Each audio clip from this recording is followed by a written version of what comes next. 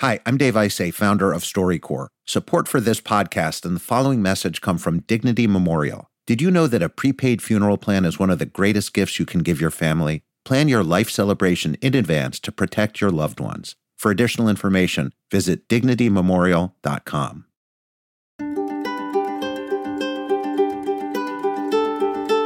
Hi, I'm Michael Garofalo. I'm Jasmine Morris, and this is the StoryCorps podcast from NPR. It's our 20th anniversary, and we're marking 2 decades of StoryCorps with a special season hosted by Jasmine and me. It's sort of a StoryCorps then and now.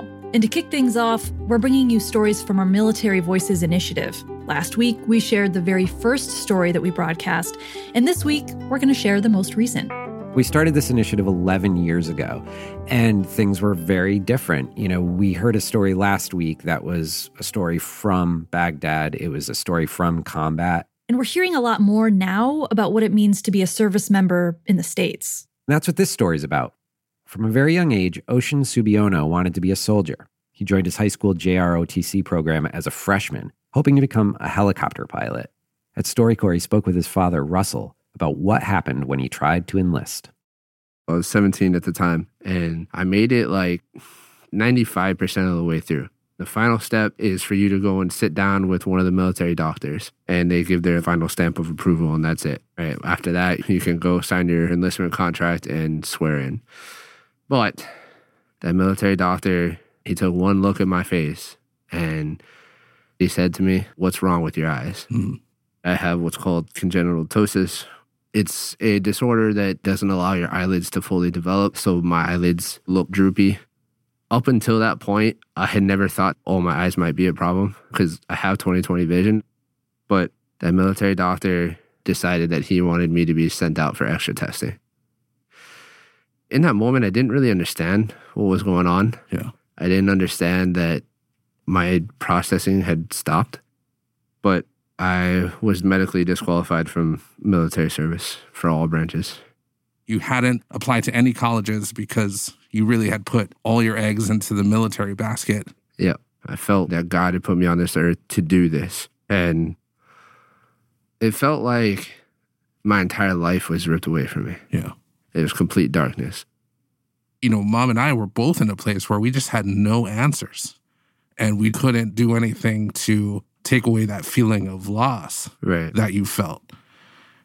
But I had to let you walk that path by yourself. Luckily, you graduated your senior year and you become a firefighter. Yeah. And then about 7 years after my initial rejection, there's a guy on the crew who was in the Hawaii Army National Guard, and he was a helicopter pilot, which was what I wanted to do from the beginning. He set me up with his recruiter, and he got me to be able to redo the physical. I had this gut-wrenching feeling that I was going to walk through that door and find the same doctor, and he's like, he's going to recognize me.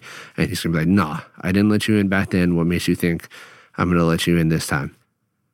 But there was a different doctor there. He noticed my eyes. He didn't think it was a big deal. And he pushed me through to achieve something that you've chased for years and years and years. I had given up on it, and then it kind of came back and found me again. Yeah. I'm very proud of you, and I'm very proud of the man that you are today.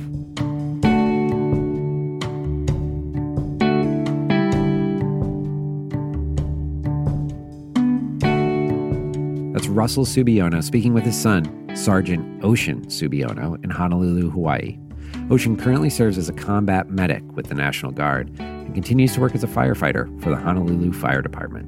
This story was produced by Joe Corona and edited by Von Diaz. Our associate producer is Max Young-Rice. Our technical director is Jarrett Floyd. Michael Garofalo is our executive producer. Special thanks to Eleanor Vasili and Francesca Pena. As always, you can record your own StoryCorps conversation at one of our story booths with our app or remotely. Find out how at StoryCorps.org. I'm Michael Garofalo. And I'm Jasmine Morris. We'll be back on October 24th with our 20th anniversary special. For the first episode, we'll be revisiting one of our very first broadcasts ever from 2004. I wanted to know if there's a vision for the future about, let's say, 20 years. 20 years? That's a long time. And we'll hear an update from the participants. Until then, thanks for listening.